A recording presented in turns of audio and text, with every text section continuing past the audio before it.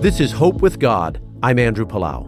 When you go to a symphony performance, you will often hear the sound of cymbals ringing out at a climax in the music, or perhaps the loud ringing sound of a gong will be heard. These are the instruments that can be heard over all the others in the orchestra. Imagine if you're standing right next to the percussionist right at that moment. It would be deafening. This is the reason that 1 Corinthians chapter 13 starts out with this analogy.